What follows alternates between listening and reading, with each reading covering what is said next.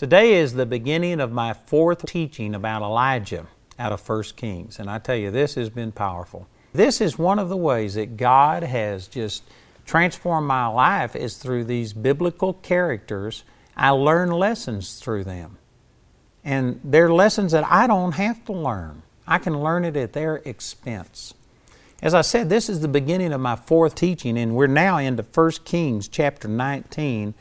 And we've covered a tremendous amount of material, but it's basically all been positive. Elijah saw things happen that no other person had ever seen happen. You know, prior to Elijah, there was Moses, and Moses, his face shone. He was in the presence of God. He heard the audible voice of God, got the 10 Commandments. He had all of the plagues come. He saw the earth open up and swallow Korah, Dathan, and Abiram, and he hit the rock and water came out. And I mean, Moses was a powerful man of God, but did you know that Elijah saw things happen that Moses never saw happen? He was the first person recorded in Scripture to ever see a person raised from the dead. He was the first person recorded in Scripture that ever saw food multiplied the way that he did. He's the first person in Scripture that ravens brought bread and flesh and supernaturally fed him. He's the first person in Scripture that had ever gone up and seen an entire nation just totally turn on a dime and say, "The Lord, He is the God." He saw a great revival. Elijah was the first person who ever called for a drought and then ended the drought. And I mean, this was just amazing. Elijah was used of God in great, powerful ways, but in 1 Kings chapter 19, we see Elijah's downfall. And Elijah failed big time. More than what I believe most people recognize. You have to kind of meditate on these things and really study this to understand some of this. And I will be pointing these things out. But 1 Kings chapter 19 shows Elijah's downfall. So after he had this challenge with the prophets of Baal, after he had killed at least 450 prophets of Baal and possibly even the 400 prophets of the grove, a total of 850 men.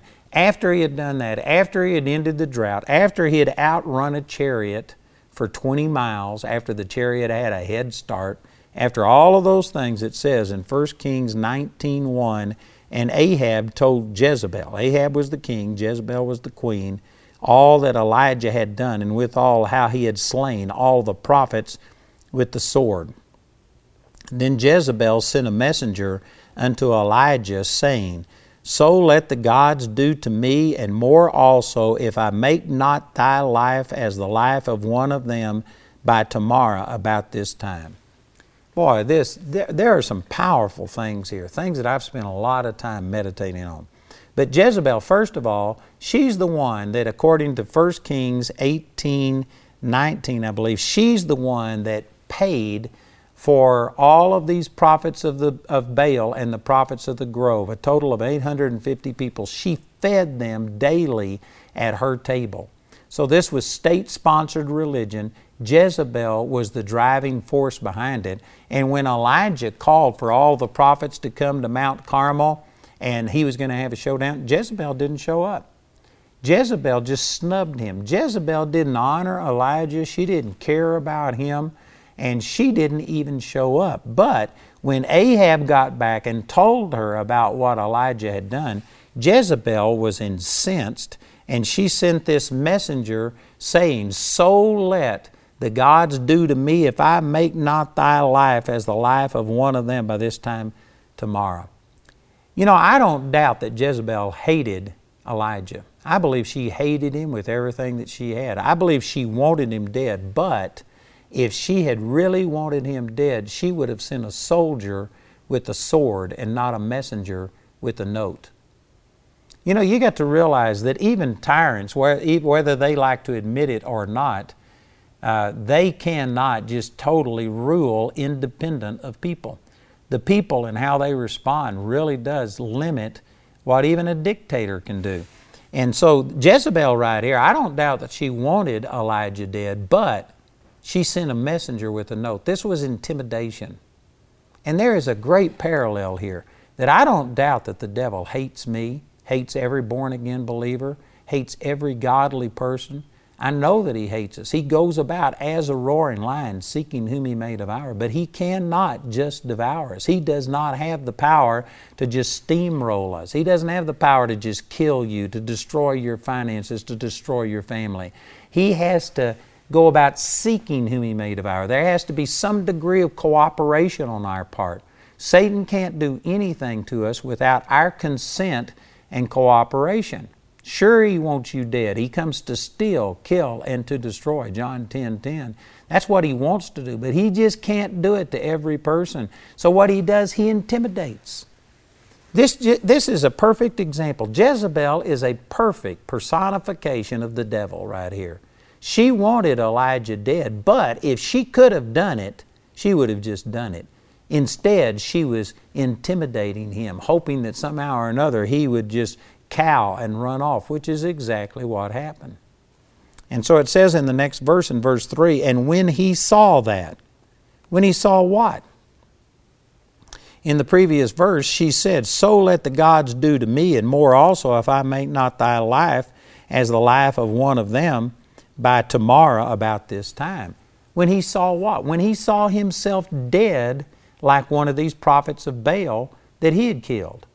Now again, you got to go back and remember that in the 18th chapter he had killed all of the prophets of Baal, and we don't know if that included the prophets of the grove, but it was a minimum of 450 people up to 850 people. And it's the way that it's stated, it's made like the nation of Israel, the people trapped these prophets, they held them there, they wouldn't let them go, but it doesn't say that they killed them. It says that Elijah went down and slew him. Now he may have had other people that joined with him, but Elijah was the one that was killing these prophets.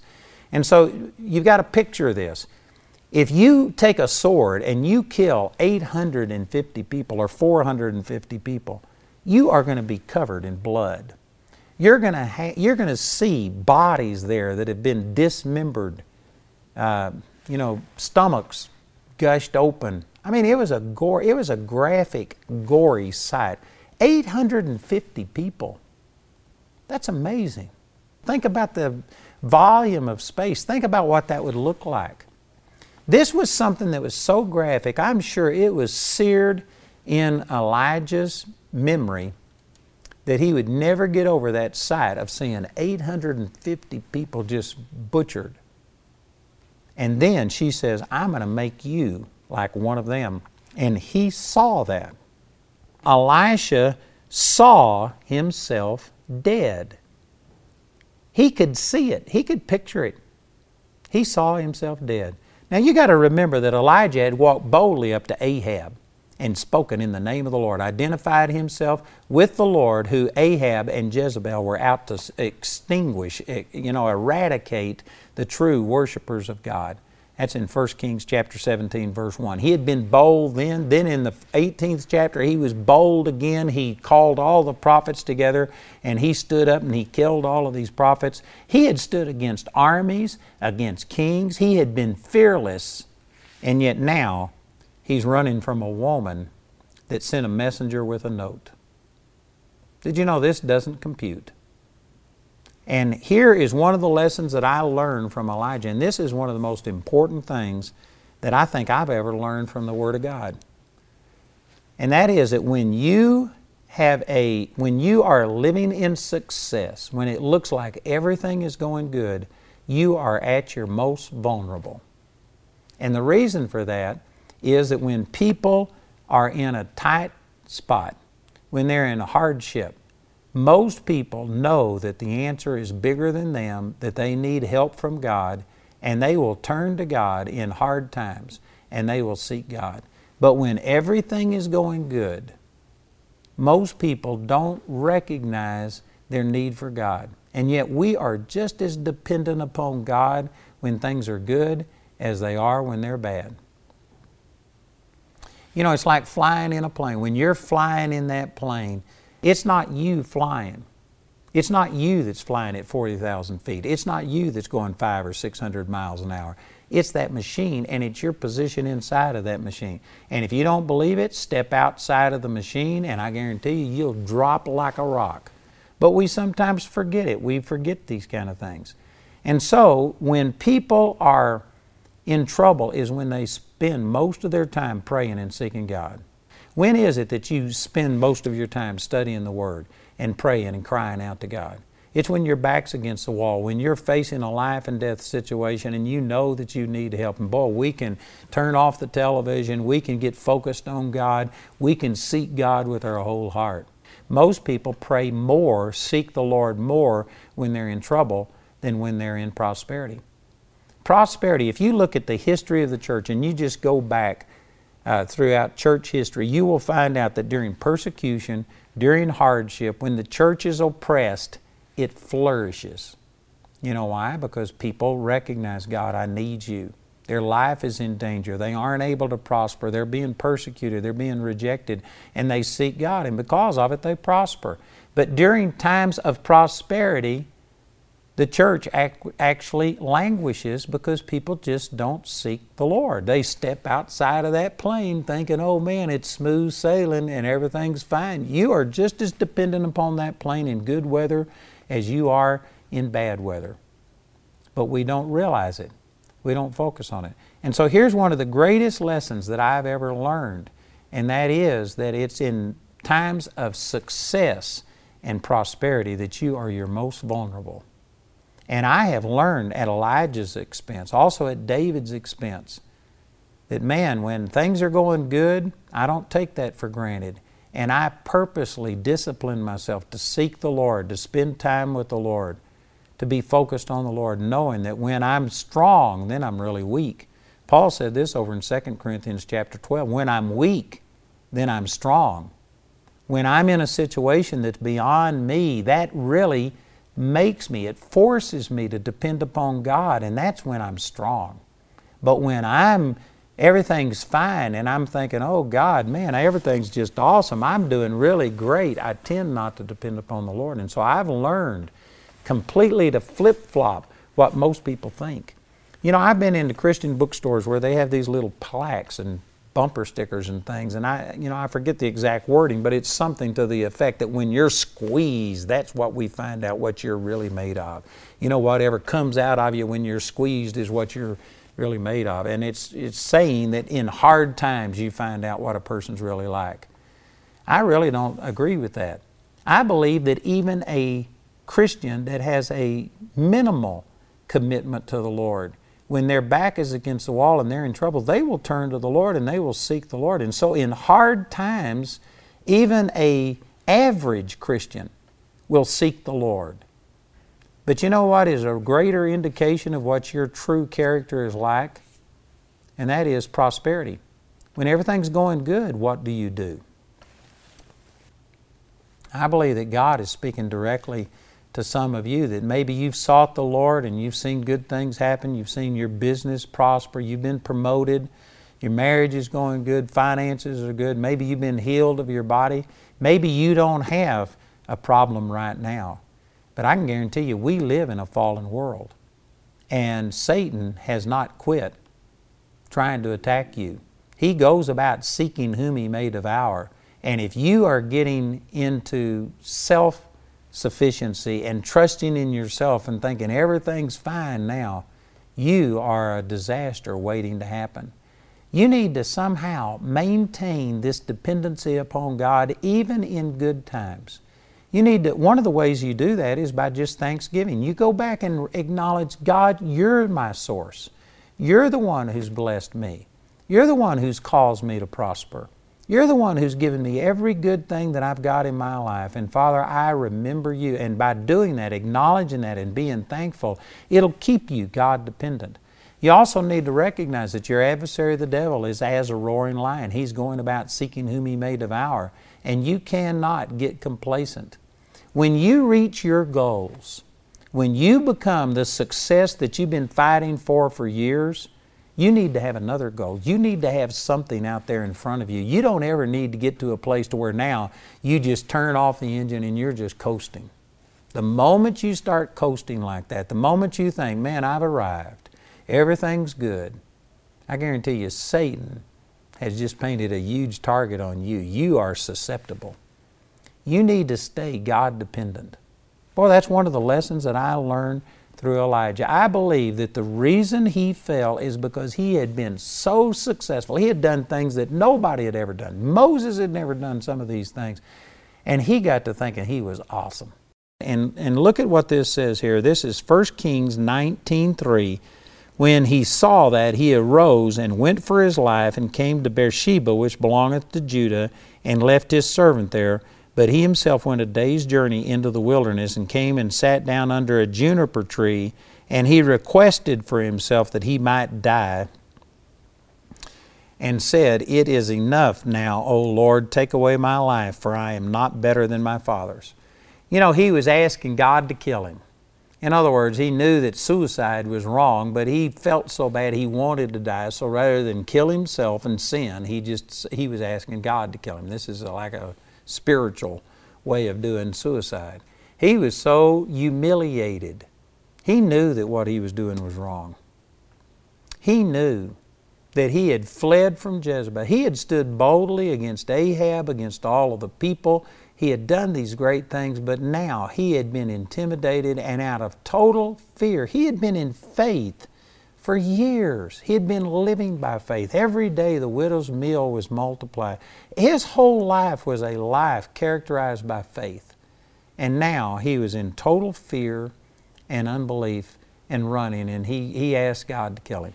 And here is one of the most revealing statements that he made right here in this 4th verse. He says, It is enough now, O Lord, take away my life, for I am not better than my fathers. You know what this says? That at one time he thought he was better than his fathers. But now he wasn't any better than his fathers. He was just as bad. He had sinned. He had missed it just as badly as any of his fathers had done. And this is a tremendous revelation, and it shows why he became susceptible and why he entered into fear and unbelief and ran. And it was because he actually was lifted up in pride, thinking, Look what I have done. Now this is important. Proverbs chapter 16 verse 18 says, Pride goes before destruction, and a haughty spirit before a fall. And Elijah had done so many things that nobody else had ever done. He had raised the first person from dead ever recorded in Scripture. He had called for the first drought that was ever prophesied. He had ended it. He had challenged the prophets to a duel. He had called fire down out of heaven. That had never happened before. He ended the drought. He did all of these things. And Elijah had been reading his own press releases. He had been thinking and looking at what he had done. And I'm not really death on Elijah. I mean, I'm not majorly critical of him. I'm just saying that he became susceptible to what every one of us has to deal with, and that is that he got lifted up in pride. And he thought, man, I'm awesome. Look at what I have done. And I'm telling you, one of your weakest times, when you are the most vulnerable, is when everything has seemed to have gone good, when everybody is singing your praises. Boy, you better go out of your way to keep yourself anchored and grounded in the Lord and recognize that it's God who's done all of these things. When you reach your goals is when you're really the most susceptible, because you have obtained unto things. You've overcome adversity. You've done these things. And if you aren't careful, you will get to thinking that you are awesome. And yet the truth is, it's not you that's awesome, it's God that's awesome. Jesus said this in the New Covenant. He said that it's not me that does this, it's my Father that's done this. He refused to take glory and credit, and yet He was God manifest in the flesh. But He constantly kept Himself dependent upon His Father. He constantly was giving God the credit. He constantly was out to just praise and glorify God, and He was not out to seek His own glory. He even said, He that seeks his own glory is not a faithful messenger. It's not a faithful witness. Boy, these are powerful statements, and you can apply all of these things I just said back to Elijah. The reason Elijah failed when Jezebel threatened him was because he had been lifted up in pride. He was not recognizing his dependency upon God. He was thinking, look who I am. Look what I have done. I'm sure if you would have quizzed him and have said, did you do this or God? Well, he would have said, oh yeah, it was God. But he was really lifted up, and you can see it in this statement. He says, now, take away my life, kill me because I'm not better than my fathers. The truth is, he had never been better than his fathers. God didn't use him because he was perfect, because he had everything together. I already said over here in the 18th chapter, in verse 13, how Obadiah told Elijah that he had taken 100 prophets of the Lord and he had put them in a cave and hidden them and he had fed them throughout this entire drought.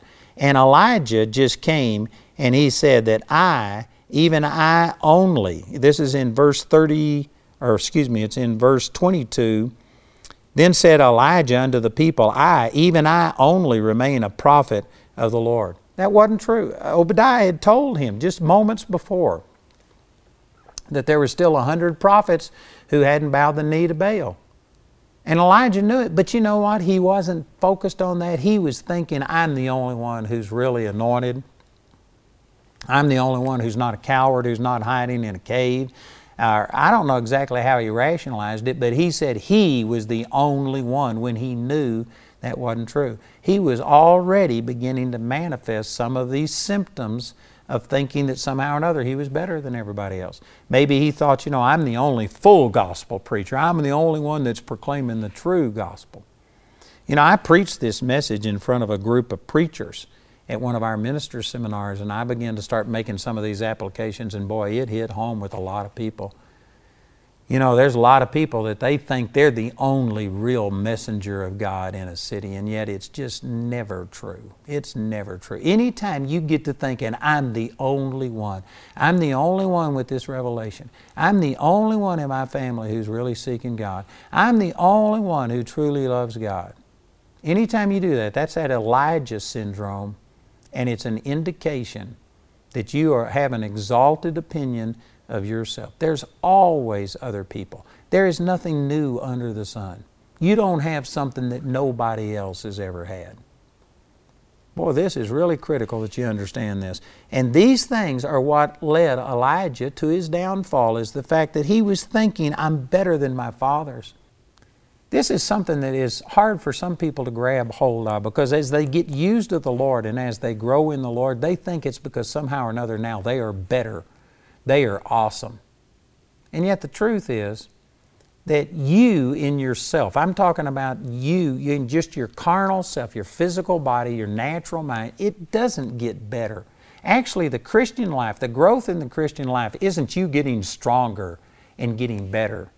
It's you recognizing more and more your own inabilities and your own weaknesses, and you turn away from yourself and trusting in yourself, and you become more and more dependent upon God.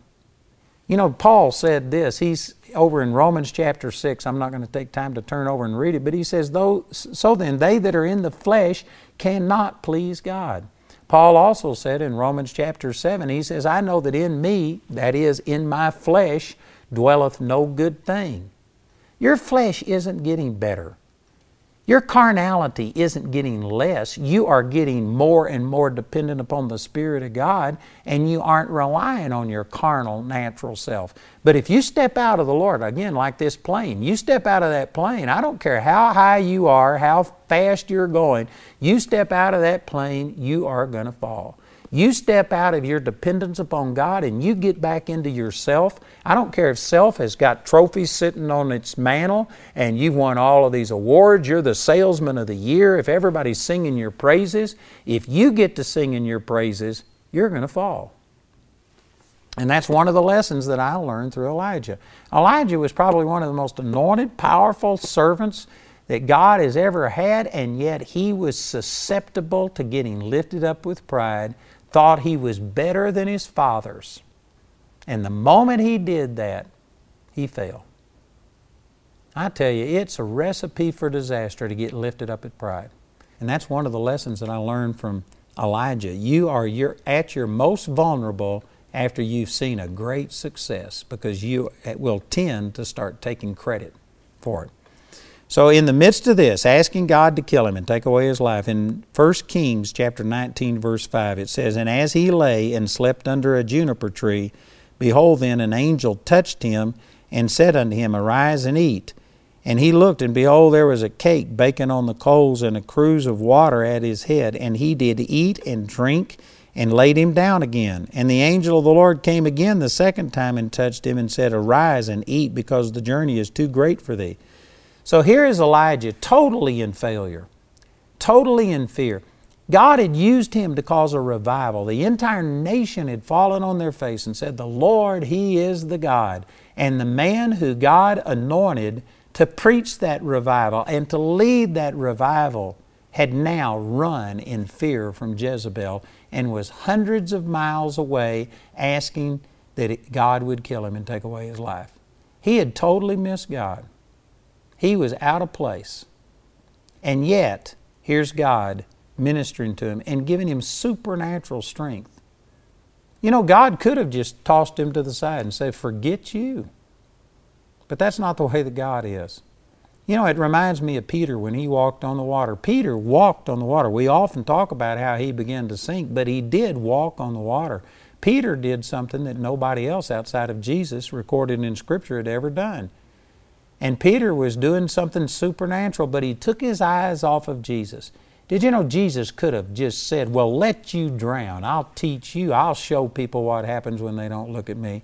But no, when he took his eyes off of Jesus and he saw the wind and the waves and he began to relate back to the natural, he began to sink. Jesus reached out his hand and picked him up. Now, he did chastise him and say, Peter, why did you doubt?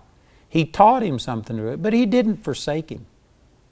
He lifted him up and he walked back to the boat.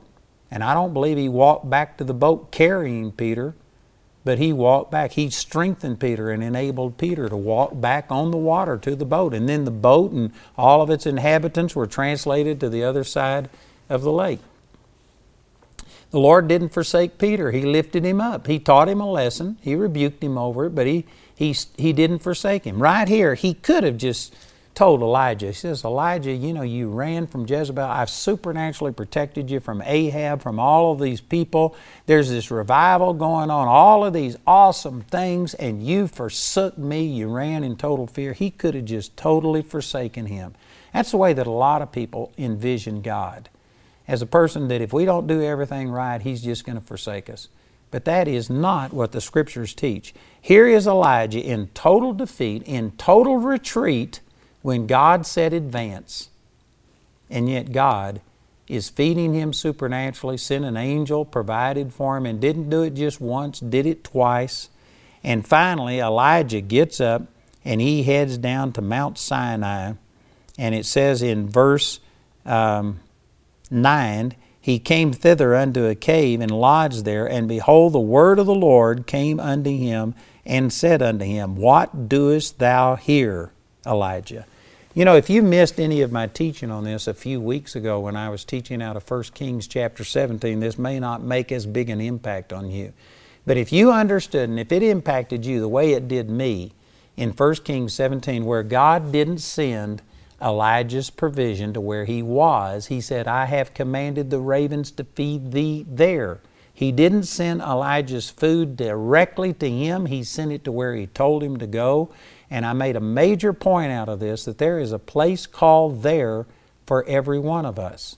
And the reason many of us aren't seeing God's provision in our life is because we aren't all there. We've got to go there. God doesn't send provision to us and then send us someplace. He tells us where He wants us to go, and when we get there, the provision is there. So there is a place called there, and here is God saying, What are you doing here, Elijah? Did you know Mount Sinai was not the place called there for Elijah? He should have been back in Samaria.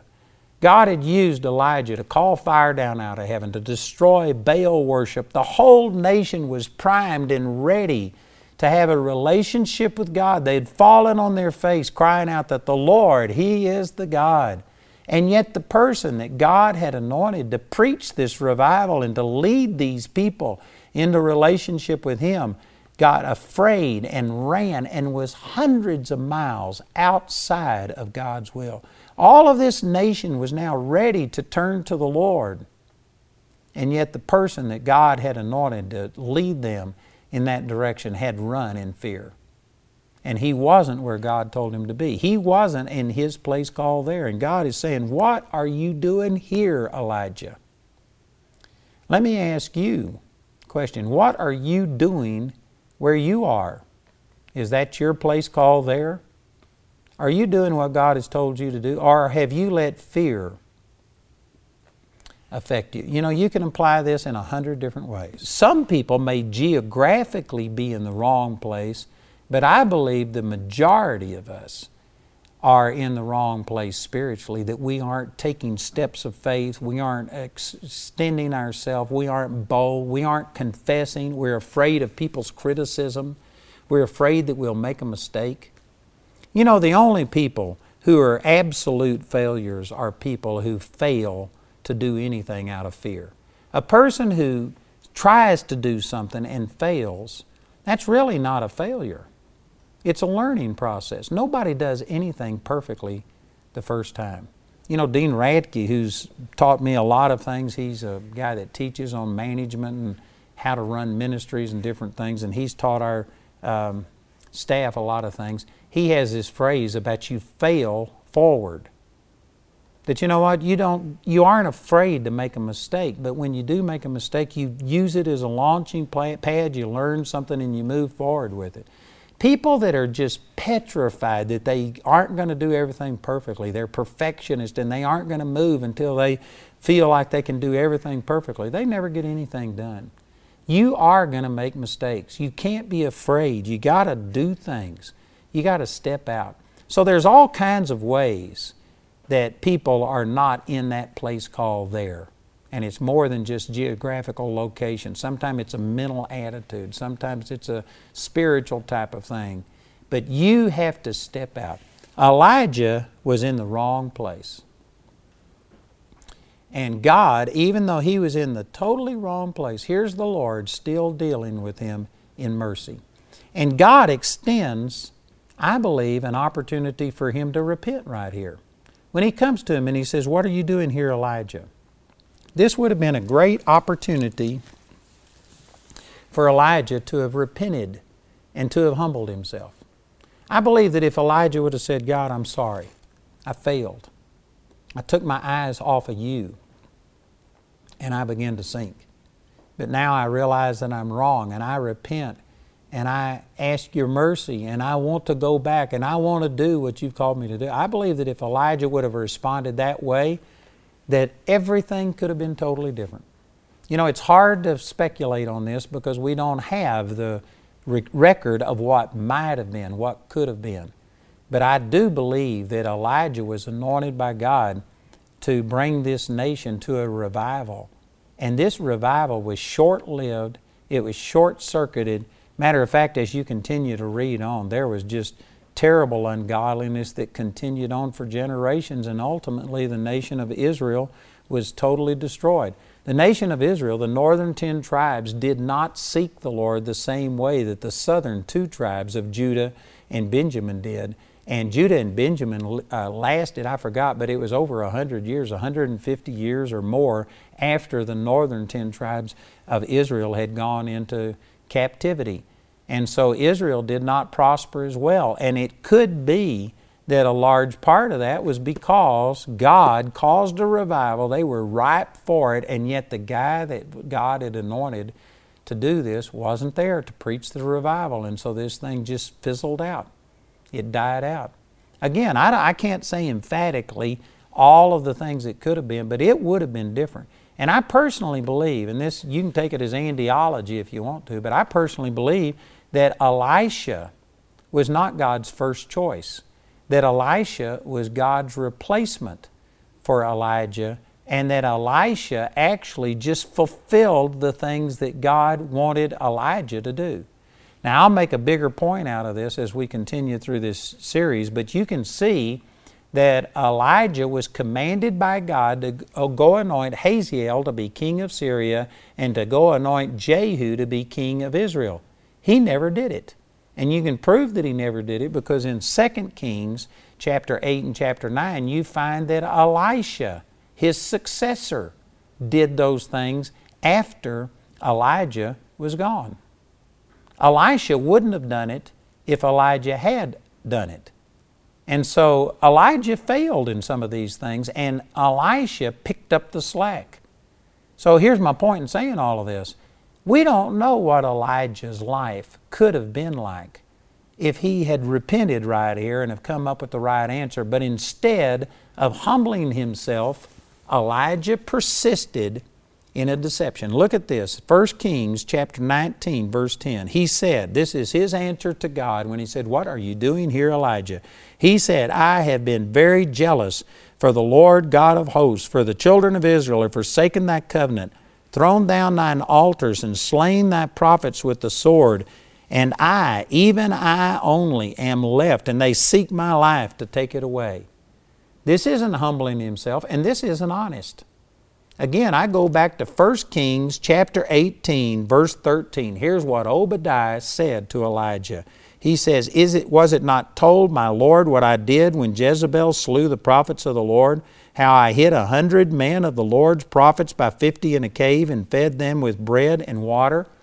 Elijah had been told that there were still 100 prophets. Not just 100 people, but 100 prophets, preachers, leaders.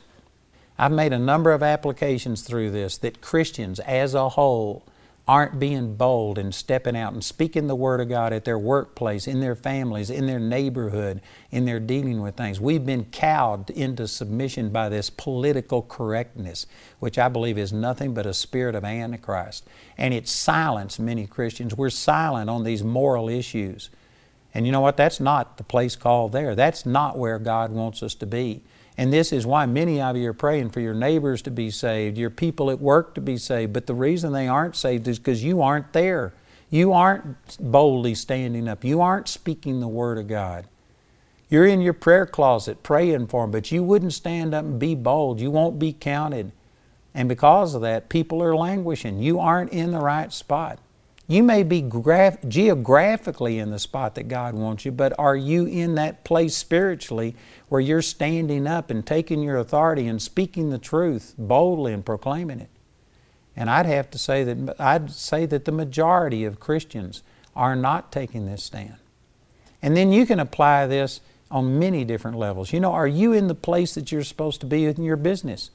I gave testimony yesterday how the Lord spoke to me January the 31st, 2002 and told me I had limited God.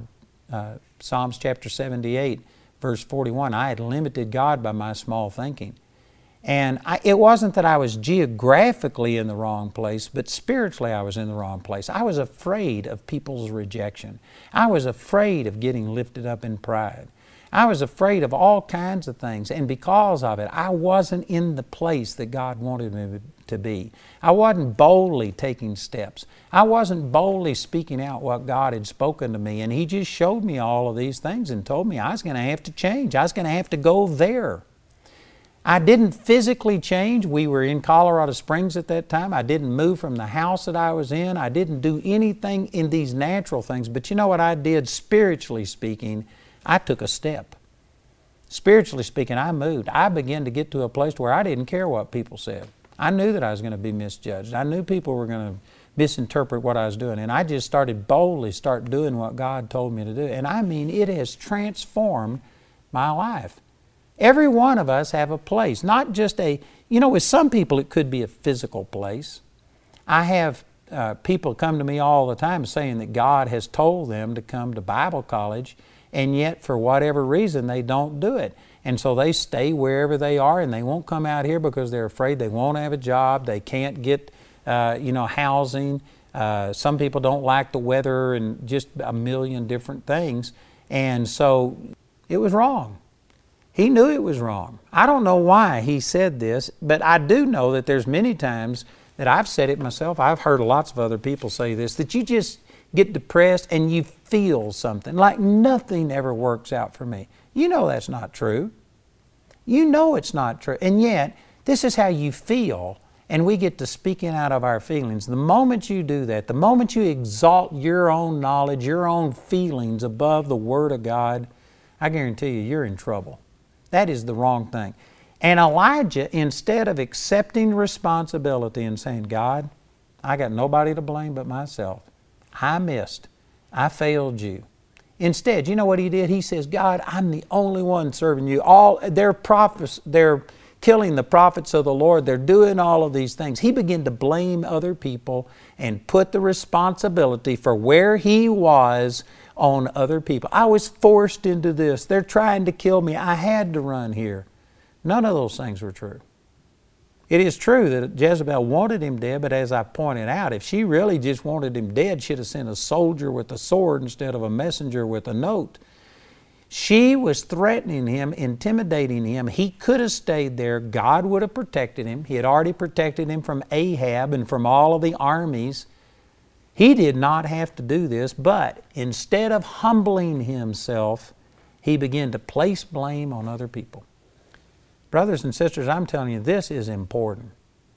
I know that all of us, we fail, we make mistakes. It's going to happen to everybody. Every one of us does something wrong. That's part of being a person that has sinned and is living in a fallen world. You're going to make mistakes. I don't care who you are. Me, you, all of us. None of us are perfect. God's never had anybody qualified working for Him yet. Making a mistake is one thing, but it's how we respond to our mistakes that determine whether we become bitter or better. And one of the mistakes that is made is that when we do fail, we need to humble ourselves and take responsibility and say, God, other people might have said this, they might have hurt me, they might have threatened me, there might have been threats of rejection, or you can name those things, but you have to say, but God, it's my fault. I didn't trust you in this area. I failed. Nobody made me do what I did. We see this, blame game where we blame anybody and everybody else. We see it in every aspect. There's people that say, I can't help it, I just gained weight. I don't know what happened. I just look at food and gain weight. That's not true. You can't blame other people. Well, and we use all of these excuses, but the truth is that since you were a little tiny baby and you learned how to feed yourself, since that time nobody made you eat anything. If you're an adult, you ate whatever you ate. You put it in your mouth. Nobody else has spoon-fed you. The truth is you can't blame anything else. It's your choices. It's what you do. And that's the first step to dealing with some of these things, is to quit blaming everybody else. I can promise you, you will lose weight if you don't eat. In the last few weeks, I've been so busy that I just honestly haven't had time to eat. And I probably should have, but I've just been busy and I hadn't been eating. And you know what? I've lost about 8 or 10 pounds or something. I guarantee you don't eat, you'll lose weight. Now there's more to it to be able to keep it off, and there's a right and a wrong way to eat. But the point I'm making is that we know some things are wrong, but we just blame this. You don't understand. It's that woman that you gave me. That's what Adam did. He blamed Eve and then ultimately tried to put the blame on God. This is just something that is characteristic of all fallen human beings, is that we don't want to admit that we're the problem, but this is part of humility and humbling ourselves before God. God told Elijah, He says, what are you doing here, Elijah? And if Elijah would have just said, God, I'm sorry. I was afraid. I got intimidated. I ran. Forgive me. Things would have been different. But instead, he went to justifying himself. God, you don't understand. The whole nation is turned against you. They are doing these things. They're killing the prophets, and I'm the only one left. He knew that wasn't true, but he was out to justify himself, and it was the wrong answer.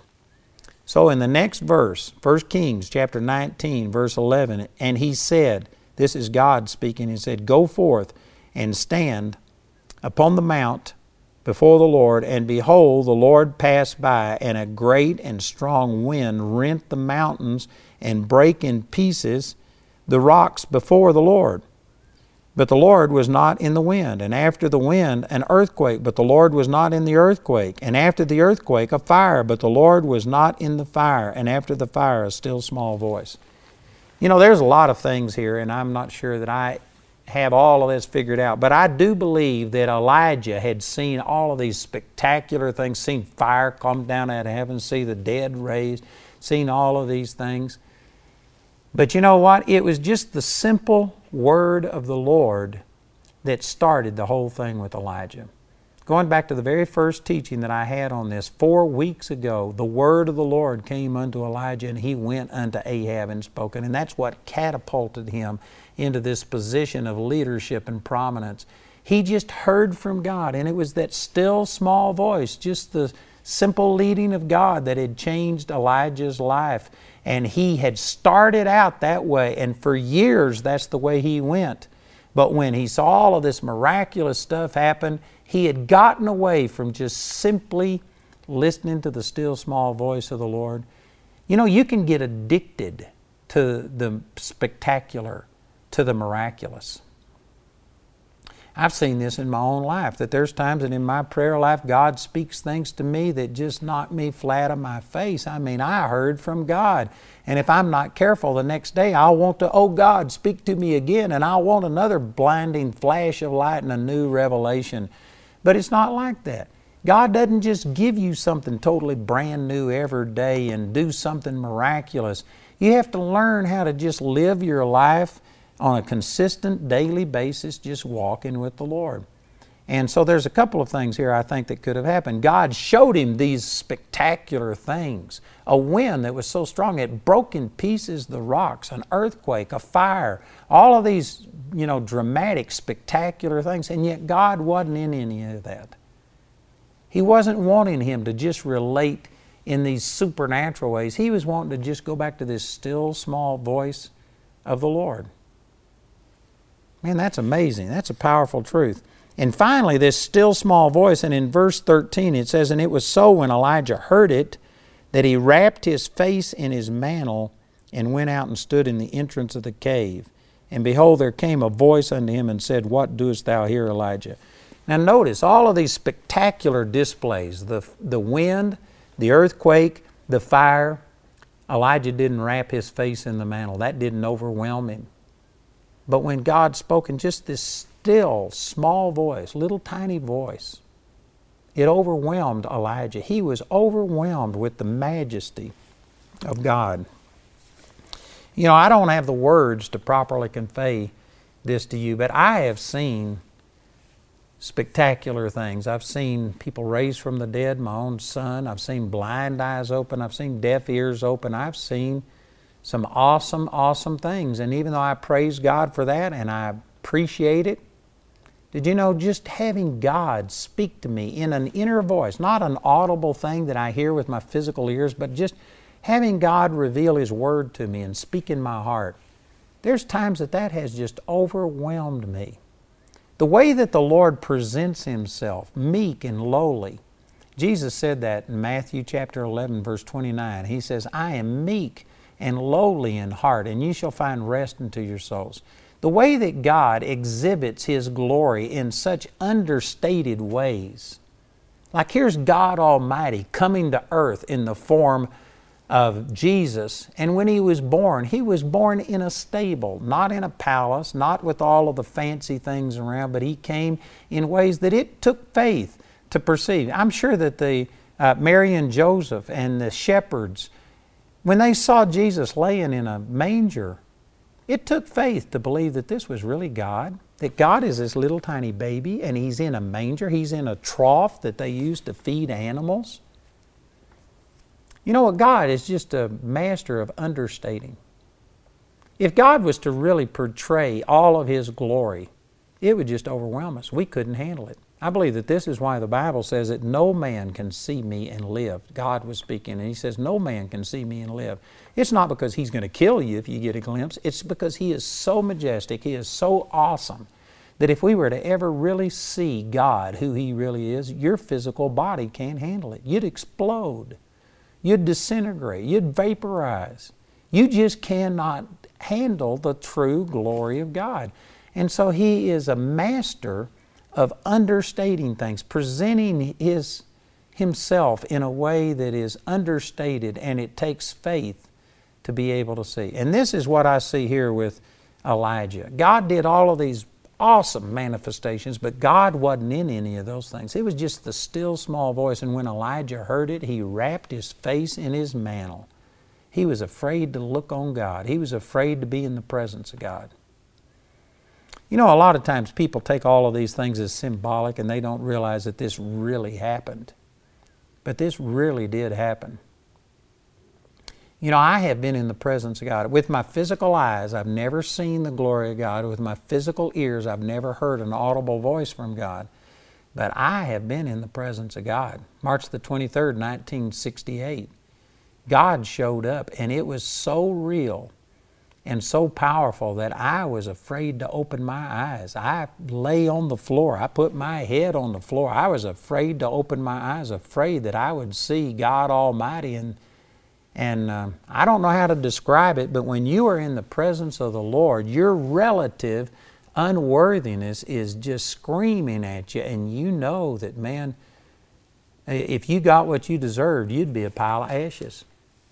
And this is what I see. God manifested Himself to Elijah. And look at this in the next verse.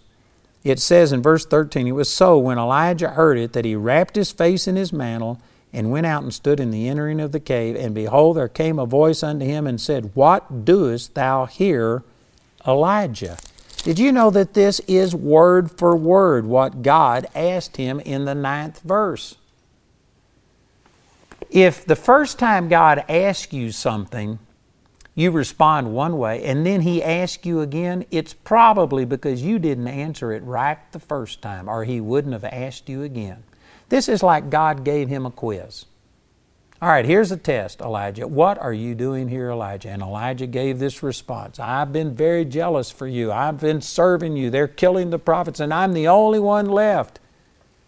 And then God asked him again, Elijah, what are you doing? It's like He let him retake the test. You know, if they give you a test a second time and said, you need to retake this test, you ought to be pretty sure that the reason you are getting a retake is because you failed the first time through. Don't answer the same way. Even if you don't understand what the answer is, just put anything down. But don't give the same answer on a retake of the test. Elijah would have been well to have answered anything other than the exact same thing, but he answered word for word what he said before. Look at this in verse 14. And he said, I have been very jealous for the Lord God of hosts, because the children of Israel have forsaken thy covenant, thrown down thine altars, slain thy prophets with the sword. And I, even I only, am left, and they seek my life to take it away.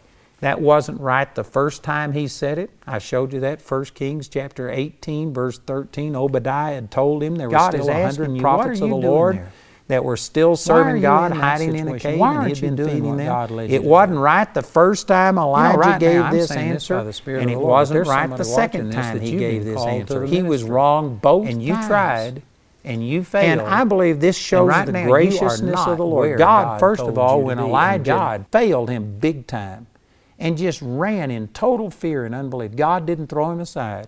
He supernaturally fed him. He led him to the mountain of God, and He asked him this question. He was giving Elijah an opportunity to repent. And when Elijah gave the wrong answer, and instead of humbling himself and repenting, he justified himself and basically placed the blame everywhere else. God, it's everybody else's fault that I'm in this situation. God didn't reject him and throw him away then. He gave him a retake. He gave him another chance. And Elijah just kept the same thing that he had said that was wrong the first time. He repeated it the second time.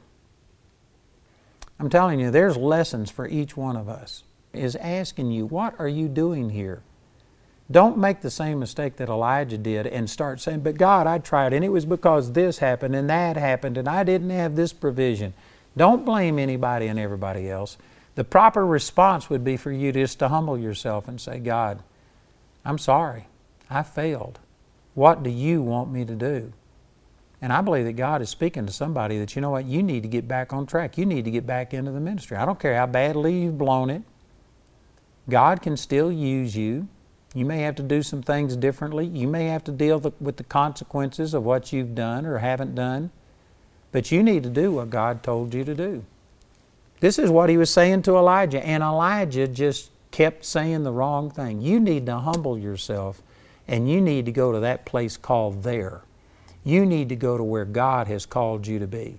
And there are some of you that are out of place, and because of it, you aren't seeing the physical provision, you aren't seeing the financial provision, the emotional provision. You're languishing in all of these areas, and it's because you aren't all there. You need to go do what God called you to do. But Elijah failed to do it. So God let him retake this test. Anytime God has you take the test over, ask you the same question, it's because you gave the wrong answer the first time. You would be better off to come up with a different answer. But Elijah came up with the exact same answer, still blamed other people. God, I'm the only one. I just want to share with you, this is one of the lessons that I've learned, that any time I think I'm the only one that has this revelation, I'm the only one who's serving God. God, I'm the only one. Any time that thought ever comes to me, I immediately think of Elijah, and I call it the Elijah syndrome. And man, anytime I go to thinking I'm the only one that's doing anything, I realize this is error. That is not true. Now, there are some things, like I'm going to say some things in the rest of this chapter that I've never heard anybody else teach on, but I know that there's other people that have this. There's nothing new under the sun. And so I'll just emphasize that it's not being said enough. There's not enough people saying it. But I have come to the conclusion that, man, I'm not the only one that God could use. I'm not the only one that has this revelation. I'm not the only one anything. You know, not too long ago, 2 years ago as a matter of fact, I had a situation come up, and there was a person who was a very good friend of mine who's been a tremendous blessing to me, and there's just all kinds of positive things associated with this man, and yet it was time for him to leave the ministry. And I didn't like it. It was distasteful to me, but I waited probably 2 years to say something after I knew it was time. And so anyway, I was probably wrong. I'm not saying I did all of this right, but I finally came to a place to where I knew that that was God's will, that we needed to separate. And I finally brought myself to say something, but in this process, I was saying, but God, I love this person. God, I don't want to hurt this person. God, this person has helped me here. They've done this. I wouldn't be what I am. I wouldn't be where I am if it wasn't for their help. And I was thinking of all of these things, and in a sense, I was saying, God, I can't make it without this person. And the Lord very clearly spoke to me, and He said, nobody is indispensable. See, that's that same thing right here. Elijah, I'm the only one. No, you're never the only one. Nobody is indispensable. And then, after the Lord told me about this person, He says, neither are you. He says, if you don't do what I tell you to do, I'll get somebody else to do it. And all of a sudden I thought, you know what, I can do this. I decided, it really brings you back down to reality. Put your feet on the ground once you understand that, you know what, nobody's indispensable.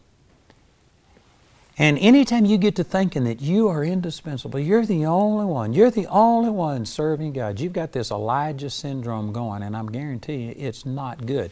How did God respond to this? He was gracious to Elijah. He gave him a couple of chances, but finally, after Elijah responded this way, look at this in 1 Kings chapter 19, and in verse 15, it says, And the Lord said unto him, Go return on thy way to the wilderness of Damascus. And when thou comest, anoint Hazael to be king over Syria, and Jehu the son of Nimshi shalt thou anoint to be king over Israel, and Elisha the son of Shaphat of Abel-Meholah shalt thou anoint to be prophet in thy room. He gave him 3 things to do, and remember that this was the Lord speaking to him in an audible, still small voice. This isn't just an impression he had that maybe he missed God, maybe he understood it. No, this was clear direction, an audible voice from God telling Elijah to do 3 things. And he only did 1 out of the 3, which was go, and it was the last thing. He was commanded to do 3 things: anoint Hazael to be king over Syria, Jehu to be king over Israel, and Elisha to take your place. The only thing he did was the last thing. He went and anointed Elisha to take his place, which to me says that Elijah had basically, he just had it. He was through. He had failed God. He couldn't ever face people again and in the name of the Lord stand there as a prophet and do these things. And he had lost confidence in himself. He was embarrassed. He just wanted out. He wanted to retire. It was over. He went and anointed his replacement, and he did not do the other two things that God commanded him to do. So you can see all of this right here. It says in verse 17, it says, "And it shall come to pass, him that escapeth the sword of Hazael shall Jehu slay, and him that escapeth from the sword of Jehu shall Elisha slay. Yet I have left me 7,000 in Israel, all the knees which have not bowed unto Baal, and every mouth which hath not kissed him." So Elijah said, I'm the only one. He knew that there were 100 more, but nonetheless, he was saying he was the only one. God told him there were still 7,000. So there was, that he was totally out of place in what he was saying. Likewise, I know this may not really bless you right now, but it's the truth, that anytime you go to thinking you're the only one and stuff, you're always wrong. There's always a remnant. God always has His people. We listen to the news media today, and the news media has been taken over by the ungodly. And they aren't presenting good things. They thrive on controversy. They thrive on negative things. They don't report about all of the planes that land safely. They'll report on the one that crashed. They don't report on all of the people who are living in harmony and the good things that are being done. They'll talk about the people who murdered somebody, who raped somebody, who stole this and stuff. That's just the way that our world is. They gravitate and just constantly feed us this diet of bad information. But the truth is that there's a lot of really good things happening. Here's how I feel in my heart. I don't know that I can prove this to you. I don't have the statistics to prove this, but I really believe that we are living probably in one of the greatest revivals that the world has ever seen. And I know that by me saying that, many of you are just taken back like, no way, look at the way this nation is going. And again, you're looking at all this bad stuff. A few years back, I went to Washington, D.C., and while I was there, I went to this thing that David Barton puts on. He's the one that heads up Wall Builders. And David Barton has joined up with me, and together at Charis Bible College, we are now doing a practical government school. And we're training people how to, practically get involved in government and start making a difference in our government. And so anyway, David and Cheryl Barton have become good friends. But I went to Washington, D.C., and they have a thing where they bring in ministers and they teach you the history of America, and they do a lot of things. They have a tour of the Capitol they go through. And I mean, there are, I don't know for sure, but I'm saying for sure there's dozens, possibly 100 statues in our nation's capital of preachers who were involved in politics, who were politicians, who did all of these things. And they give you all of this godly background, which most of us have been denied, and we've been taught that there's a separation of church and state, which is not true, and it wasn't that way. The people who founded our nation founded it on Christian principles. As a matter of fact, in this practical government school, one of the things that we're going to do is go back to original documents. David Barton has the largest private library in the world of American patriots and their writings outside of, outside of the public stuff. I mean, in private, he's got the largest collection. And he's going to go back, and we're going to take the actual writings from people in the early 1800s who were used to write the Declaration, to write all of the amendments and stuff. And we're going to hear their own comments about why they said this and what they meant. And anyway, it's going to be powerful. But my point is that when I was there and I heard all of this godly background, and then we had, again, I'd have to guess, but I'd say at least 6, maybe 10 sitting senators come and speak to us, and they were, committed Christians, people who were standing up and doing things. What it did, it just really encouraged me and showed me that God is doing so many awesome things, not only in the past, but in the present. Man, God is moving. God's raising up people. There are people that were miraculously called and separated, and they made it into the political realm by supernatural intervention of God. And I heard all of these things, and I went up to David and I said, man, this has really encouraged me. I said, I didn't know this. I said, I just had a really negative impression about everything and everybody in politics. And David made this statement to me, and he said, you've been listening to the 10 Spies Network. And you know what? He didn't explain that, but he didn't have to explain it. That's a harken back to Numbers chapter 13, where Moses sent out the spies. There was 12 spies, and Joshua and Caleb gave a positive report, but the 10 spies, they brought up a negative report saying, oh yeah, it's a great land, but we can't do it. They're giants, we're grasshoppers. And they turned the people's hearts against everything. And you know, sadly, this is the way it's being done. The people that are in the media, the people that control our information that is fed us, are feeding us all of the bad, negative stuff. But I really believe that there is a tremendous revival going on. And again, I don't know that I can prove that to you because I don't have any outlet that is just presenting all of the positive reports and showing us all of these things. I'm not sure that if somebody had some outlet that just put out nothing but positive things and the miracles that are happening and the great things, I'm not sure anybody would listen to it. That's not what sells. Bad news is what sells, not good news. But just based on my limited contact, you know, I travel the world, I travel this nation, I go to different churches, and man, I am hearing awesome reports about miracles that are happening. I just read a report less than an hour ago about 250,000 people that were impacted by this one ministry, and miracles happening, blind eyes being opened, people being saved, lives being changed. I can tell you, just looking at our Charis Bible College is bursting at the seams. We can't seem to build fast enough, to build big enough. People are coming from everywhere.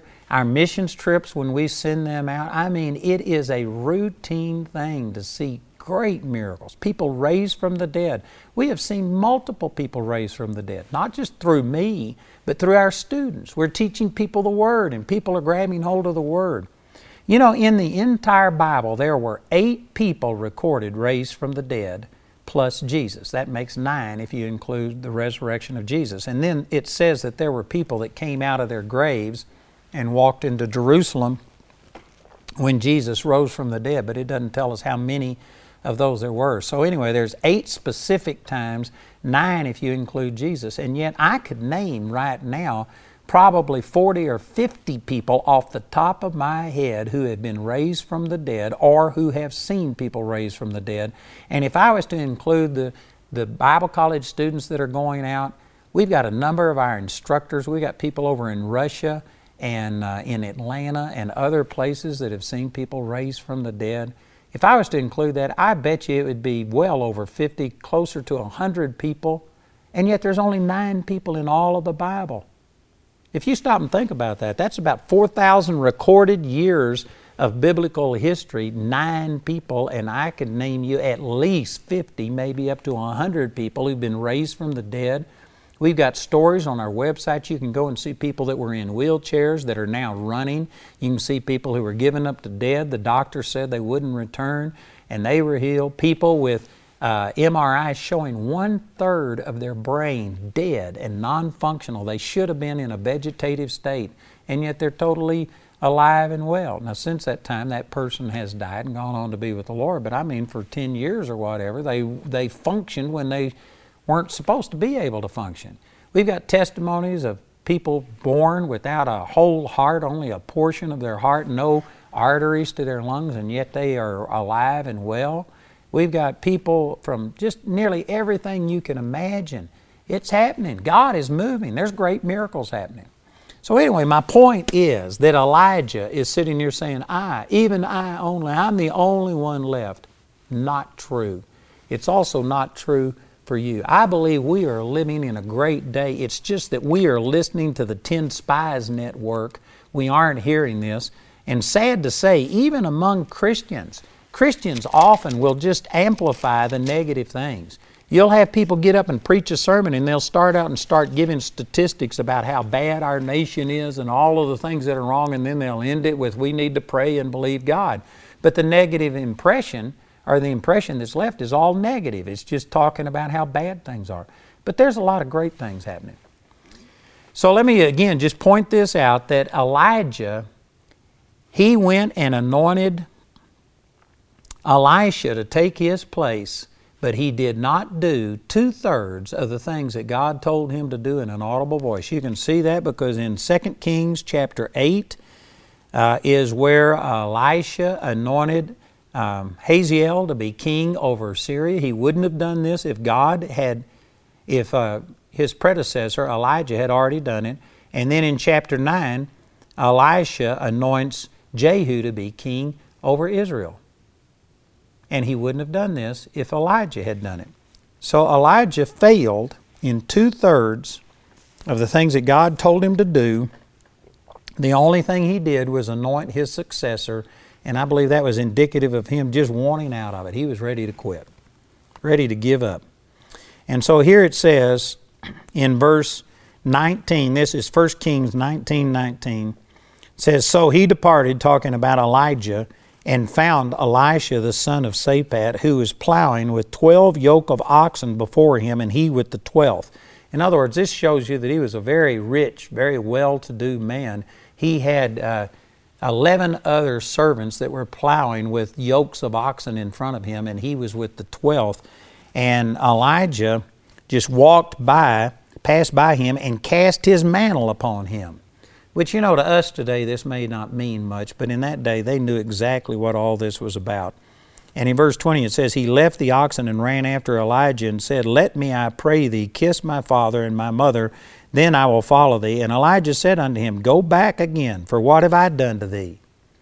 This is a little awkward here. It's hard to know exactly what happened, but to me, this looks like Elijah was saying, "Hey, I just obeyed God. I'm calling you. Here's this mantle. I've cast this mantle upon you, and this is God's call. I've done what God told me to do. You do whatever you want to." In other words, Elijah, just as he was telling the Lord, he just had given up. He was ready to quit. And he went and he cast his mantle on this successor, but he wasn't going to force the issue. He just basically said, "You do whatever you want to."